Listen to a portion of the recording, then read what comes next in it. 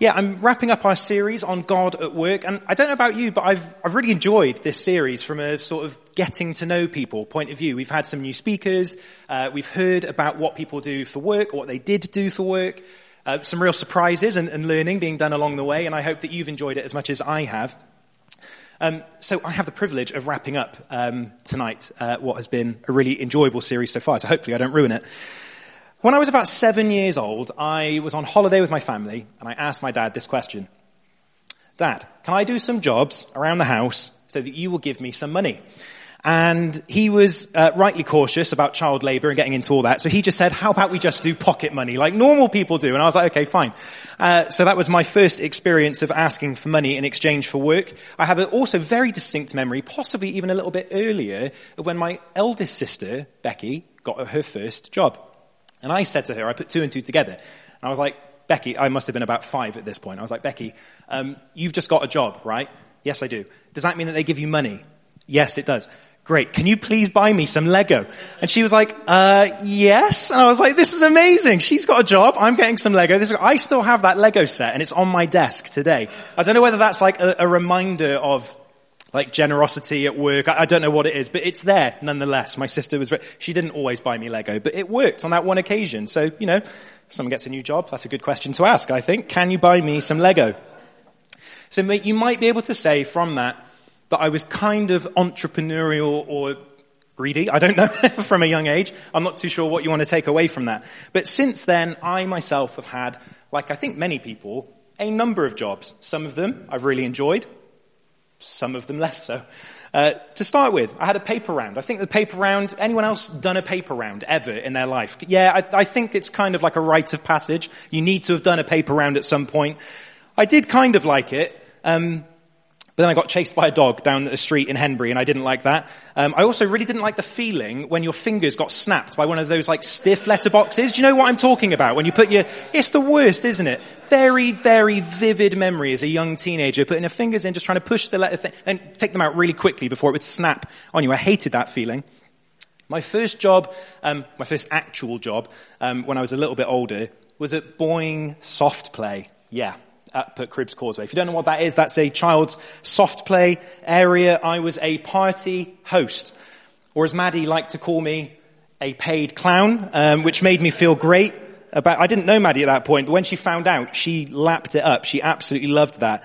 Again, I kind of liked that job, but I couldn't cope with the constant, crying, tantrums, sweaty, terrible behavior from the parents and the staff as well as the kids. It was awful. So Boeing Soft Play, very grateful to leave that one behind.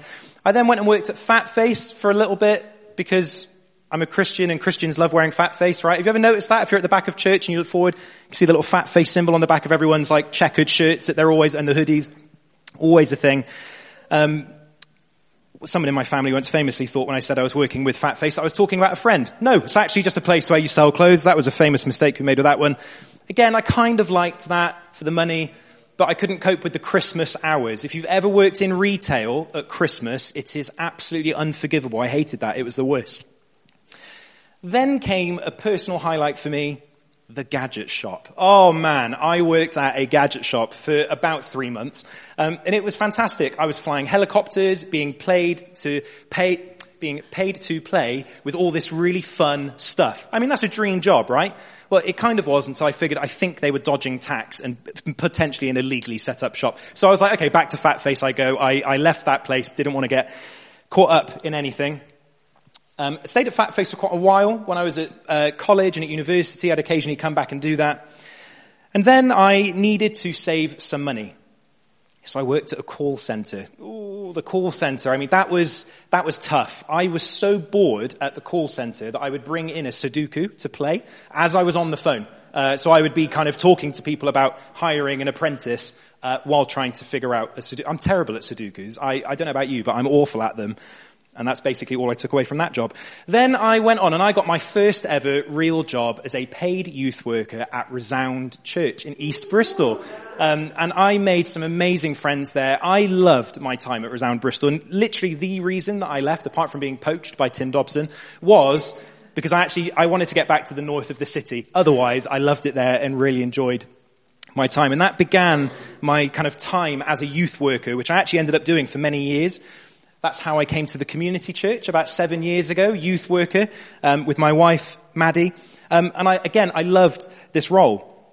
But once I learned from Rory Davison that Crocs were becoming fashionable among young people again, and that I would have to be spending more time with them, I decided it was time to change my role. So I told Dave, no more of this. Thank you very much. So I've now found my sweet spot. And I'm doing the role that I've been doing for the last few years, which is that I'm a church leader here at the community church. And I get to do that with some people that are great friends that I get to work with as well. But also, I run my own business as a graphic designer.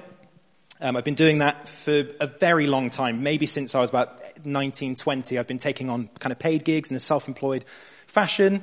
And then eventually it's become a business, and we'll get to that a little bit later. But that's my current work setup. So I've split my time roughly 50-50, church leader, graphic designer. There you go, that's a little plotted history. Now, I wanted a quick sidebar here. You would think that as a church leader, all of my best kind of evangelistic, sharing my faith, living it out moments would come from that employment. It hasn't. It hasn't. Shock horror, I know. When I worked in retail, I was probably having the least fun out of all the jobs I've ever done.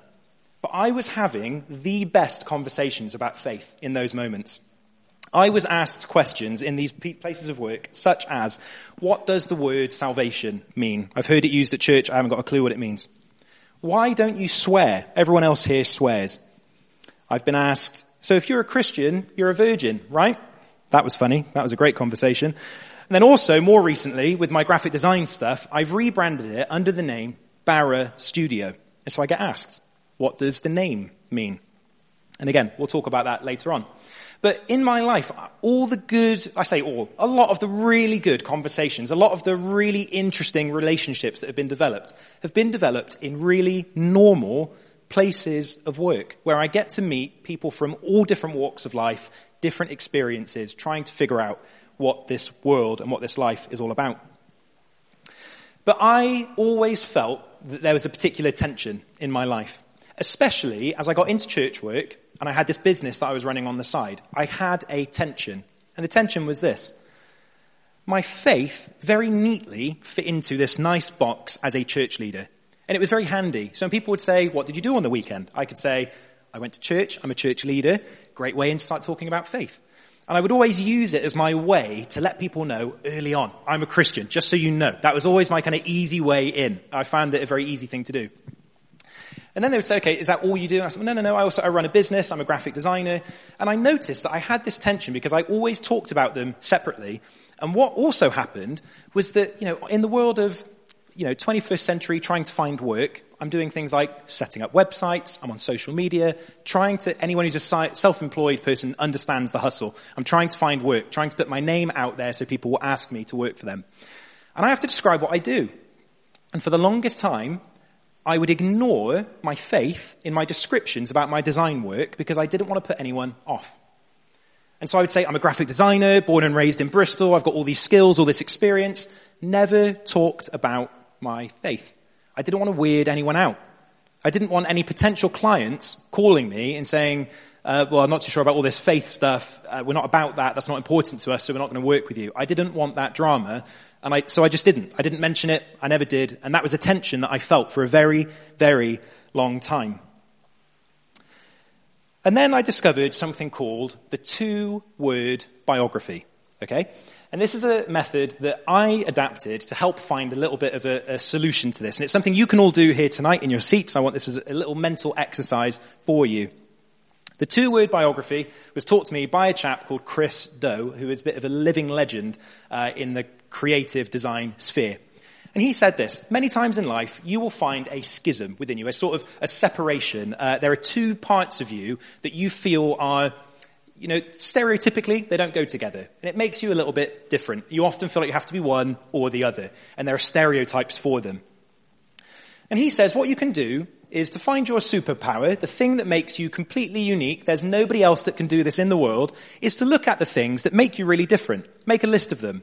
Draw them up into 2 columns. and then see if there are any pairings of those words that go together particularly nicely. And sometimes they can sound a little bit jarring. And so for this guy, his 2-word biography, if you go onto LinkedIn, his little title to describe himself, my name is Christo, I'm a loud introvert. What a great biography, right? I'm a loud introvert. These 2 words that kind of are slightly jarring, and you wouldn't necessarily always put, you might know, a loud introvert, but they're slightly conflicting, slightly different. But what it does is it gives you this picture that this person is a unique individual. These 2 things about them that are skills that they are embracing. When I heard this, I thought, wait, you mean this whole time I didn't have to draw a wedge in between my faith and my creativity, because that is what I had done. You mean I don't have to live this kind of double life? I can be both? And so I sort of went down this rabbit hole. Well, what would that look like?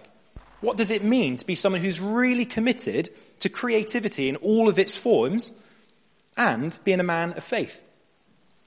And actually, what I've figured out is that my 2-word bio, a good way to summarize Matt Doherty as a person, is a pastoral creative, or a creative pastor. Because these are 2 things in my life that I have feel both a sense of calling, a sense of this is who I am as a person, that are outside of a job spec. I hope Mikey won't mind me saying this, but we were recently having a conversation and Mikey felt slightly pigeonholed by the word teacher. And actually I said to him, Mikey, I think this is just a description of who you are as a person. You could be in any job. You could work at McDonald's and you could still be the sort of person that comes alongside, encourages and helps people to get better, right? I know plenty of doctors who I would also say that outside of their role in a professional sense, they are people who are kind and uplifting and healing. And actually for them being a doctor is much more than just the role. We have engineers, plenty of engineers at Community Church. I feel like everyone's either a doctor or an engineer at the Community Church. And those people are problem solvers. They work well in teams. They often have great leadership. Graham Harris. And, there are these skills that exist that are not just your job description, but they go outside of it. So what's your biography? What are the 2 things that make you completely unique, that sometimes would be jarring and work against each other, but actually you feel this is who I am? Well, as a result of this discovery that, okay, maybe I am a creative pastor, I want to change what I do in my design business. I don't just want to be the designer who and then is really quiet about going to church. I want to be loud and proud about this. So in 2022, I rebranded. It used to be Matt Doherty Design, and now it's Barra Studio. And here is why I did it. I did it because there are these incredible consequences when you embrace the power of art and the impact of the divine. My work is inspired by the conviction that God is a designer, and creativity can power positive change in the world. The beginning of the most famous creation poem ever comes from the book of Genesis. And who can tell me what the 5th word of the Bible is? Say it again. Create, created, make. In the beginning, God made. The 5th word in the original Hebrew is bara. Everyone say this, please. Bara. There's a slightly different pronunciation if you're a Hebrew scholar, but we're not going to get into that. And it means to make or to create. But the fullest meaning of this is to bring forth or to birth. And actually, it is something that only God can do. Only God can bara. But there is another word in the Bible, and we'll get to this later on. But to acknowledge that God made something out of nothing, this is a really profound claim.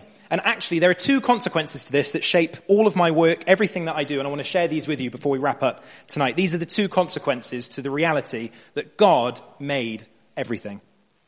The first one is this: everything is spiritual. Everything is spiritual. And that's because everything is filled with potential and with purpose. The very act of creating anything is participating in the original divine movement that started everything.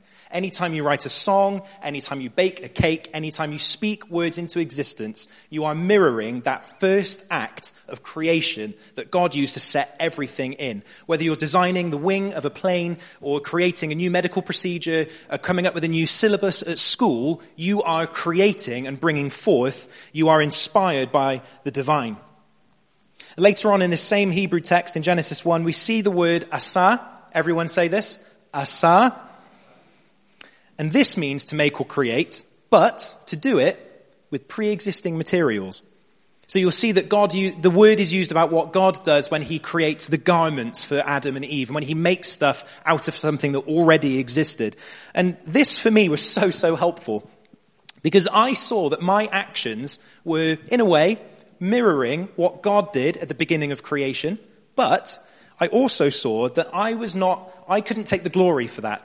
God had already created the thing, and my job was to make more, to make new, to make better with the materials that were given to me. So if the first consequence is that everything is spiritual, the second is this: we are closest to God when we create. Faith helps me to make sense of the world that I see around me. It is a world that is filled with goodness. It is a world that is designed. A world full of possibility. And at the same time, faith helps me to make sense of the chaos, the hurt, and the injustice that we all see every single day. Faith explains my desire to preserve and to protect the planet. And I don't just see this world as an accident or a resource that is there for the taking. This is our home, and we are accountable for it. We must care for it. And finally, faith provides the lens through which I view people. We are wonderful, walking contradictions of glory and shame, of divinity and dust, capable of greatness and of evil. But faith no longer, for me, is this separate thing. It is the lens through which I see everything. And I have been so empowered as a designer and as a creative to embrace faith for everything that I do.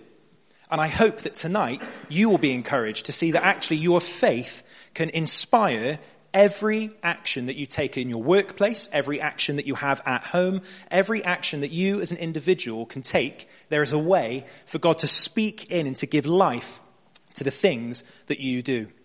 Amen? Amen. I'm going to pray for us, and then we're going to wrap up. Father God, we thank you for this truth, that you are the great creator. You spoke this world into being, and it is indescribable and it's uncontainable. Lord, we cannot fathom just how good this creation is.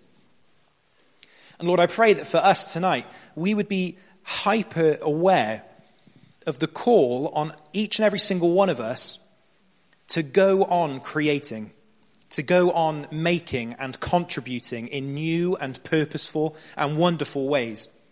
Lord, that in our roles at home, with our friendship groups, at school and university, whether we are lawyers or doctors, whatever we do, Lord, you are calling us to make a positive contribution in that space and to do it in a way that honors the divine creation. God, I pray that tonight we would all view people and planet and work through the lens of Jesus, through him as a person and what he did, the inspiration that he is. But Lord, also through that original act of creation when you called things into being and you said, this is good. Lord, help us to be people who make stuff and call it good. In Jesus' name we pray. Amen. Amen.